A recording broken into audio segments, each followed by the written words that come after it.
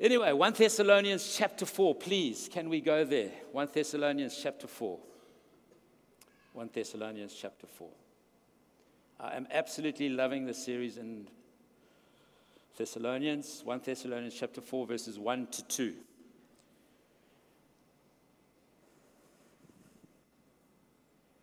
The first three chapters have been has been this kind of relational interaction about the preaching of the gospel, about the Word of God working.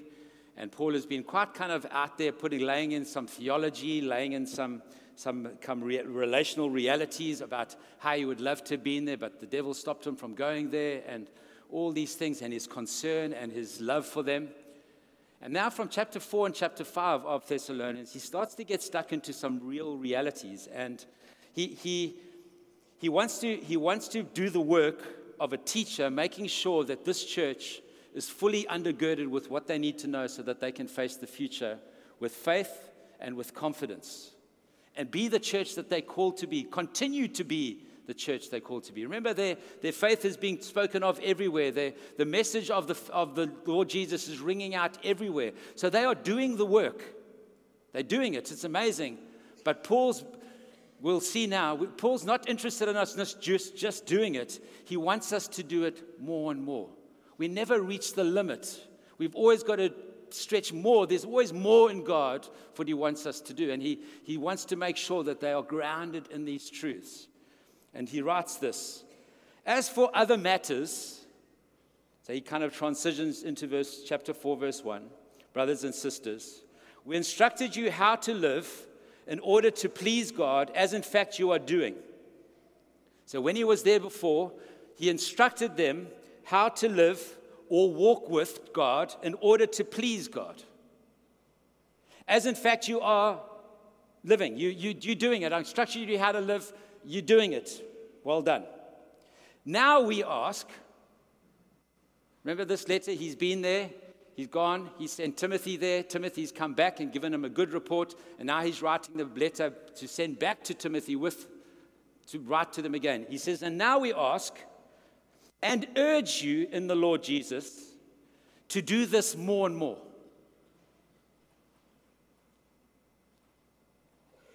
We instructed you how to live, to please Jesus, to please God. But now we ask you and we urge you to do this more and more. For we know what instructions we gave you by the authority of the Lord Jesus. That's it. That's what I want to get to this morning. Wonderful little piece of text. You see, when Paul came and he preached the gospel to them, he gave them Jesus, he preached Jesus to them. He didn't just say, here's Jesus, do with him what you like. He understood that the kingdom had to break into their lives, and then they had to be taught to change their lifestyles and the way they walked in everyday life and the way they lived everyday life, because the kingdom demanded a different ethic of their lives. So it's one thing to get Jesus, to be saved by him, but then you've got to be walking it out in everyday life. And so that's what he started teaching them when he was with them. So that's very quickly after. I mean, he, like we said before, he could have been there for 3 weeks, but he could have been there for 3 months.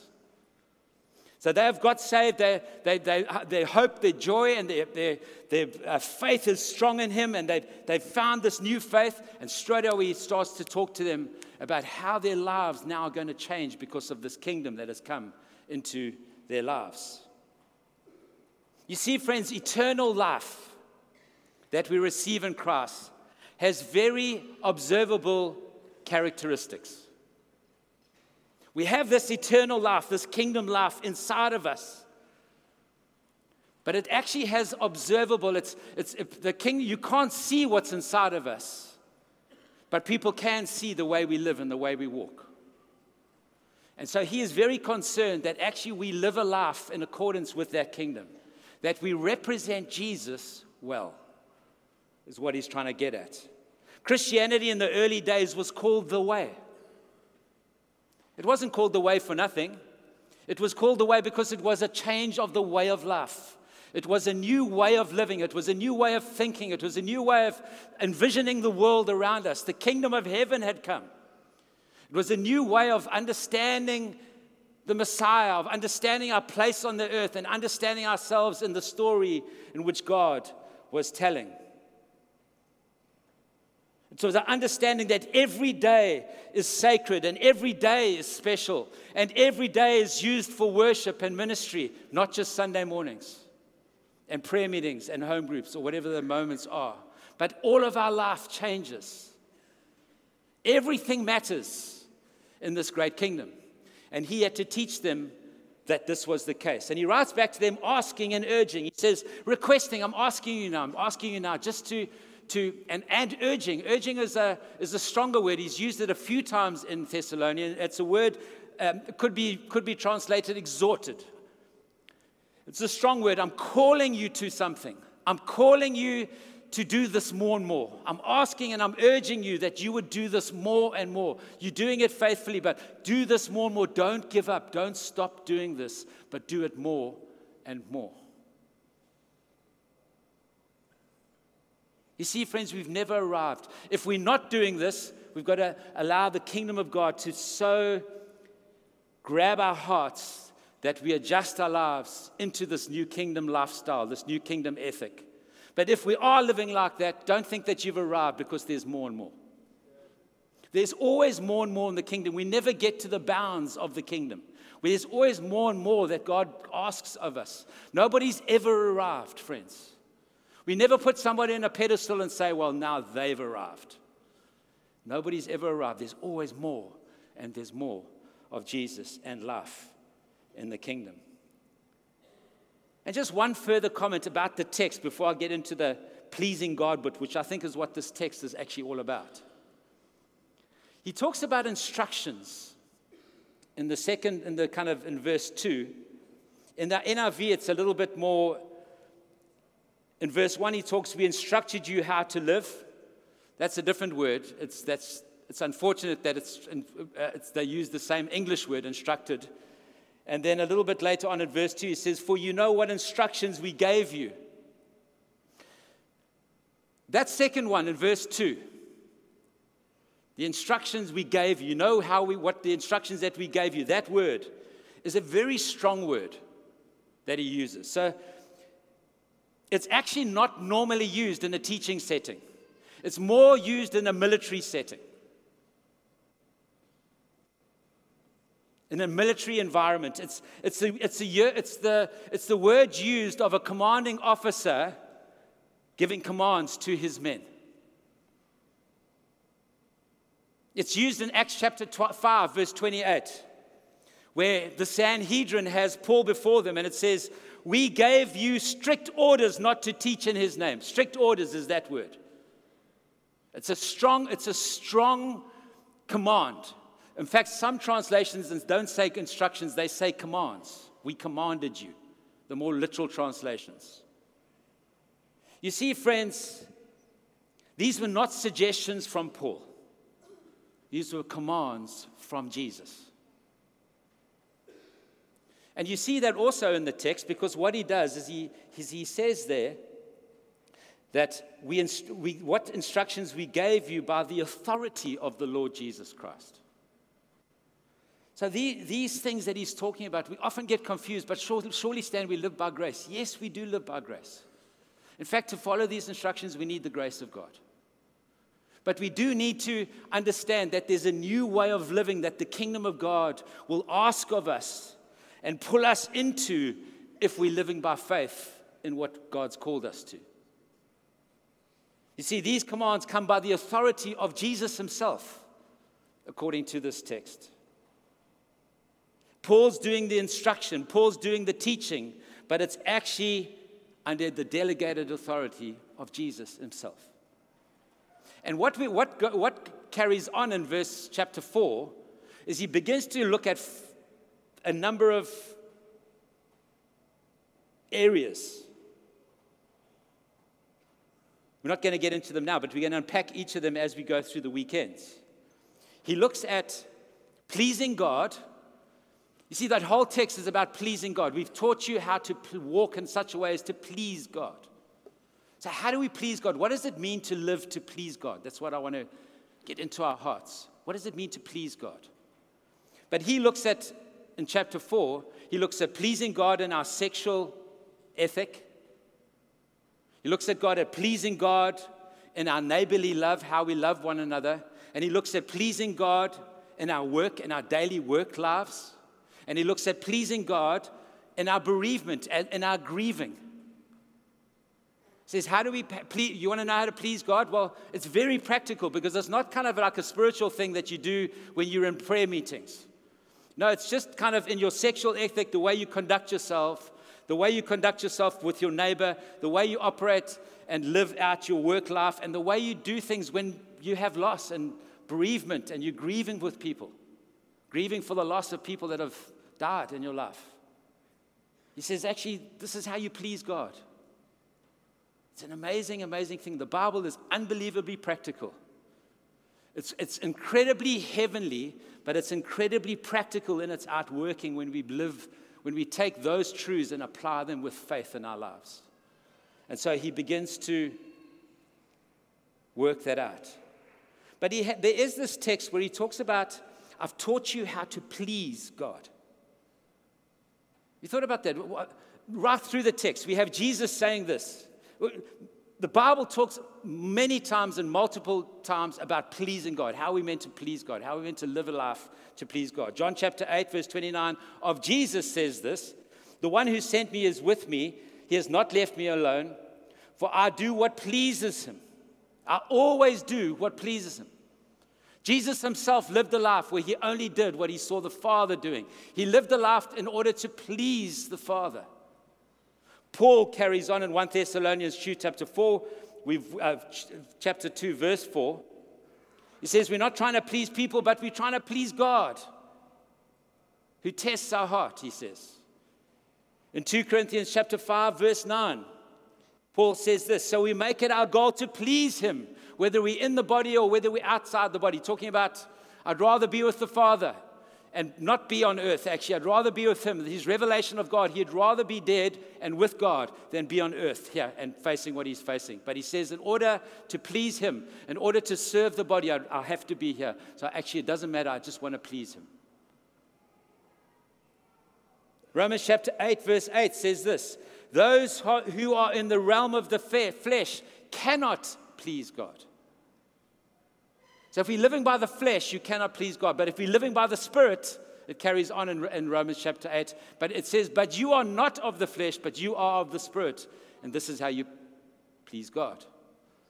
So there's this thing of how do we live a life that pleases God? Because this is what Paul was teaching them, how to please God, how to live a life that pleases God. It's a radical concept to live a life that pleases God. It's so counterculture because actually everything on TV and every advert is made and designed to please you, to bring pleasure to you and to please your desires and to make everything about you and about me. And the Bible says it's not about you, it's about him. It's about pleasing him. If you're pleasing you and not pleasing him, you're in trouble. It's a radical shift, especially in Paul's day. We think their day was kind of mild compared to ours. Friends, it was sexually off the charts. It was morally off the charts in those days, as much as it is today, if not worse. This message was seriously countercultural, counter the environments in which people found themselves living. Pleasing God instead of pleasing self. And also what pleasing God does is it changes our motive. It changes the big why do we do this? You see, the reason why we live the life that we do and we say no to sin and we say no to, we have a sexual ethic and we have a work ethic and when people die, we grieve, but we grieve with hope. And we treat our neighbors differently to what other people treat their neighbors. The reason why we do that is not because we have a do's and don'ts list by regulations and laws. We do it because we long to please him. You see, it gives us a big why for why we do this. It's because we're trying to please God. We don't live to please me. We live to please him. And what's incredible about this pleasing of God, there's always more and more. It's always developing. We never arrive with our pleasing of God. But you see, to live like this, we have to have faith. We have to have faith. We have to live by faith. I come back to my favorite text for this season, Hebrews 11, verse 6. Without faith, it is impossible to please God. So to live a life of pleasing God has to be undergirded by faith. You see, the reason why we have a sexual ethic that's different to the church, in the church, that's different to the world, is because we live by faith, not by my feelings. We live by faith in what God has said, because He said if you live like this, there'll be honor and there'll be life. At the moment, it doesn't feel like it, because all I want to do is have sex with this person that I feel like I love, but we're not married yet. God says, don't do that. In this particular text, when I preach next, that's what I'm going to be preaching on. Why? But you've got to live by faith. Without faith, it is impossible to please God. You see, friends, and the reason why without faith it's impossible to please God is because you cannot please God by being self-sufficient.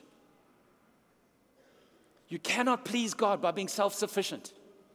You've got to trust Him. We please Him when we turn to Him, not in our own resource, but we depend on His resource, and we depend on His word, and we depend on the value that He brings. So He becomes our source. We become God-reliant and God-dependent. This pleases God. You know, it's quite a radical thing, because I think Matt's got married, and Matt and Em are now in their own house, and like I'm actually quite excited that they're independent, that they're not reliant on me. Partly because I just haven't got resource to be able to keep going. School fees, varsity fees, etc., etc., etc. Done. But God is not like me. He's got everything at His disposal.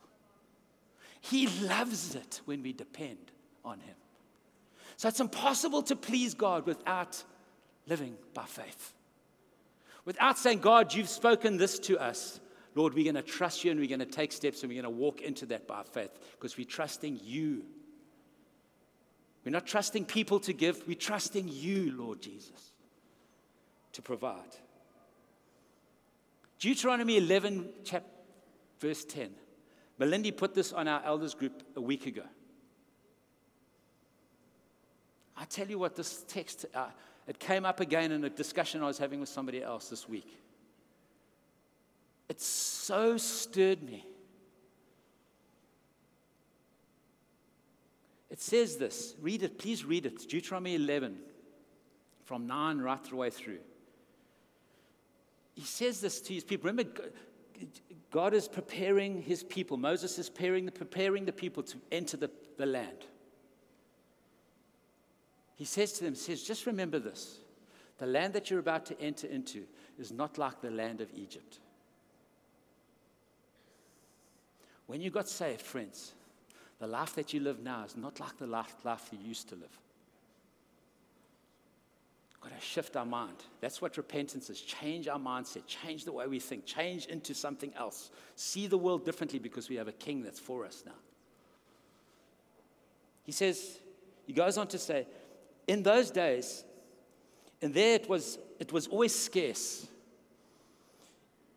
He says, and it's like what you used to have was like watering a vegetable garden with a foot pump. This is my transliteration. You used to be able to water a vegetable garden. You used to sustain yourself with a vegetable garden, and you used to water it with a foot pump.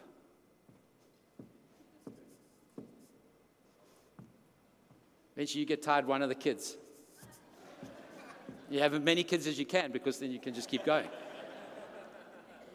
He says the land is not like that. It's not a land of vegetable gardens. It's a land of mountains and valleys that are watered with heavenly rain. See, a foot pump's not going to do it in this land. If you've got vegetable garden thinking, you're going to have foot pump solutions. But if you've got milk and honey, land of God, faith thinking, you need the water of heaven, the rain of heaven to take care of this land, because you cannot do it. It's too big. And he says, don't panic. If you love me, if you obey my commands, and you love me with all of your heart and all of your soul and everything that you are, I will watch over that land. I will take care of it from the beginning to the end. I'll bring the rain in the autumn. I'll bring the rain in the spring. And then you will be able to gather your grain. You'll be able to gather your new wine. And you'll be able to gather your olives in exactly the right space. It's an amazing thing. I'll bring the rain in the autumn and the spring. You'll get both lots of rain. And you think, well, Lord, surely you actually just want rain all the time. No, you don't. You don't want rain all the time. You want rain when it's meant to rain, so that you have dry seasons, so that you can harvest, gather, winnow, and do its thing, so that you can take that production and release it and eat it and sell it and make produce. God says, don't worry about it. I will take care of it. In its time, I will do what needs to be done. My eyes on it. You just love me. See, friends, living a life of faith, that's what it means. That's what it means.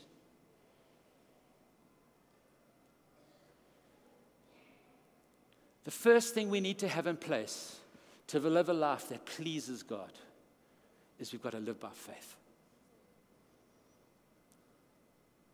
Romans chapter 14, verse 23 says this: everything that does not come from faith is sin.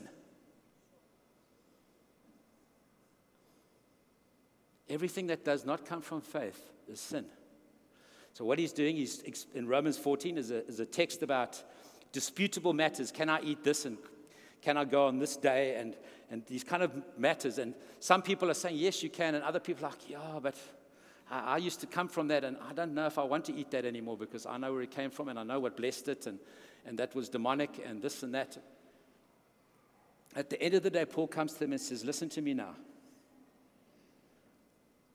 Whatever you do, do it by faith. Because whatever is not from faith is sin. And don't put your faith on somebody else and expect them to live by faith that you've got. Let them live by the level of faith that they have. Because otherwise you're causing them to sin. In order to please God, you've got to live by faith. And everybody's got different levels of faith for different things at different moments. And we've got to trust God for all of the high water mark. And a building project and these things allows our high water mark. It's like the tide level rises on all of our faith. We've got to trust God to live by faith. Let me end with taking you to Colossians chapter 1, verse 10 to 12. Living by faith. What does it mean to live by faith? What does it mean to please God? Well, it means that the first thing you got to do is to live by faith. This is what it says in Colossians chapter 1, verse 10 to 12.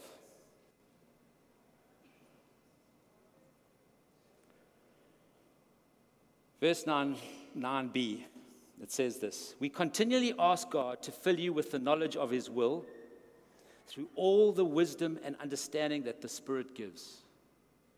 Now, this is now Paul praying for the Colossians. He says, we pray that God will fill you with the knowledge of his will through all the wisdom and understanding that the Spirit of God gives. Lord, please just fill these people with knowledge. Let the Spirit of God please teach these people so that, verse 10, so that you may live a life worthy of the Lord and please him in every way. And then in the NIV, you see there's a colon there. Do you see that? There's a colon there, which means there's a list coming. So straight away, hang on, there's a list coming. So if you want to know what pleases God, here's a list of a couple of things that pleases God. And Paul's praying, Lord, fill them with faith. The Spirit of God, please teach them that they would know your will and understand your will, that they could live in such a way to live a life worthy of the Lord and please him in every way. This is the list. Bearing fruit in every good work. Growing in the knowledge of God. Being strengthened with all power according to his glorious might, so that you may have endurance and patience. And giving joyful thanks to the Father who has qualified you to share in the inheritance of the holy people in the kingdom of light. So that you may live a life worthy of the Lord and please him in every way. Number one, bearing fruit in every good work. So a life that pleases God, a life of faith, it's a faith that works. And I love this bearing fruit in every good way because it implies this through good works. So there's some work that God wants you to do by faith that pleases him. You come stand, what must I do? Get before the Father and ask him what you must do. You must have faith for that work that you must do. But bearing fruit in every good work. So that could be bearing fruit through the good work, but it's also bearing fruit while doing the good work. So in other words, your motive is good. You're not doing this thing trying to prove something to God. You're doing this because you're wanting to please him in every way. So how do we please God? We live by faith. That faith looks like these four things. Bearing fruit in every good work. Living a fruitful life.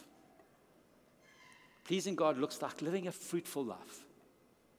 Number two, growing in the knowledge of God. Growing in the knowledge of God. My dictionary said this, the precise and correct knowledge of who God is. You want to please God? Get to know who he is precisely. Knowing God pleases him. It pleases him when we get to know who he is in his heart, who he is in his character, how he functions, his ways. He loves the fact that we want to know who he is and how he operates. Want to know how to bear fruit? Want to know how to please God? Live a fruitful life and get to know him. Number three, being strengthened with all power according to his glorious might, so that you may have great endurance. The ability to endure and be patient. Problems and things with great joy pleases God. In circumstances and with people, endure, be patient. Because you see, the reason why we're patient and endure is because we've got faith. We can't see how this is going to, but I've got faith. I'm sure of what I'm hoped for. I'm certain of what I do not see. I've got faith. I've got faith for this. Endurance and patience in the heart of a believer living by faith pleases God. Don't give up. Don't give up. Don't give in. Don't give up on your marriage. Endurance and patience. How much do you need? Ask Jesus what he went through.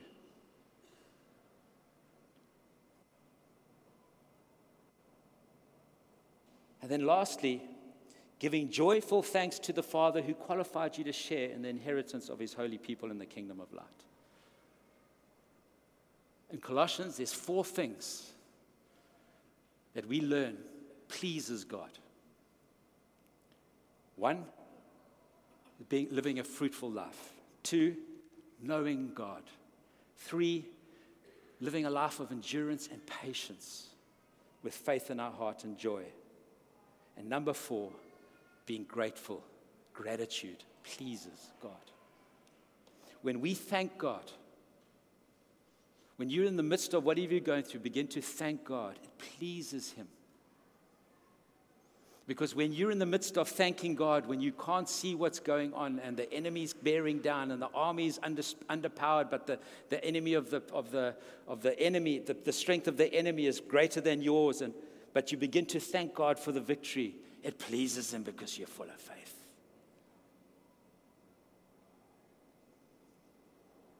I want to encourage us, Glenridge, at this time, what pleases God is faith. And that faith gets outworked in a multiplicity of ways. And we're going to talk about the sexual ethic and the neighborhood love. And we're going to talk about the work ethic and the way we grieve in him. But this morning, I want to encourage us that pleasing God looks like knowing him. It looks like being grateful to him. It looks like enduring and being patient. And it looks like living a fruitful life. If we can do that, those are the simple things. It's just, how do we do that? Go before the God Father and say, God, show me what this means for me in my context, in my life, in my marriage, in my family, with my neighbors, in my context, Lord. Help me, Lord. In Jesus' name, amen. Bless you guys.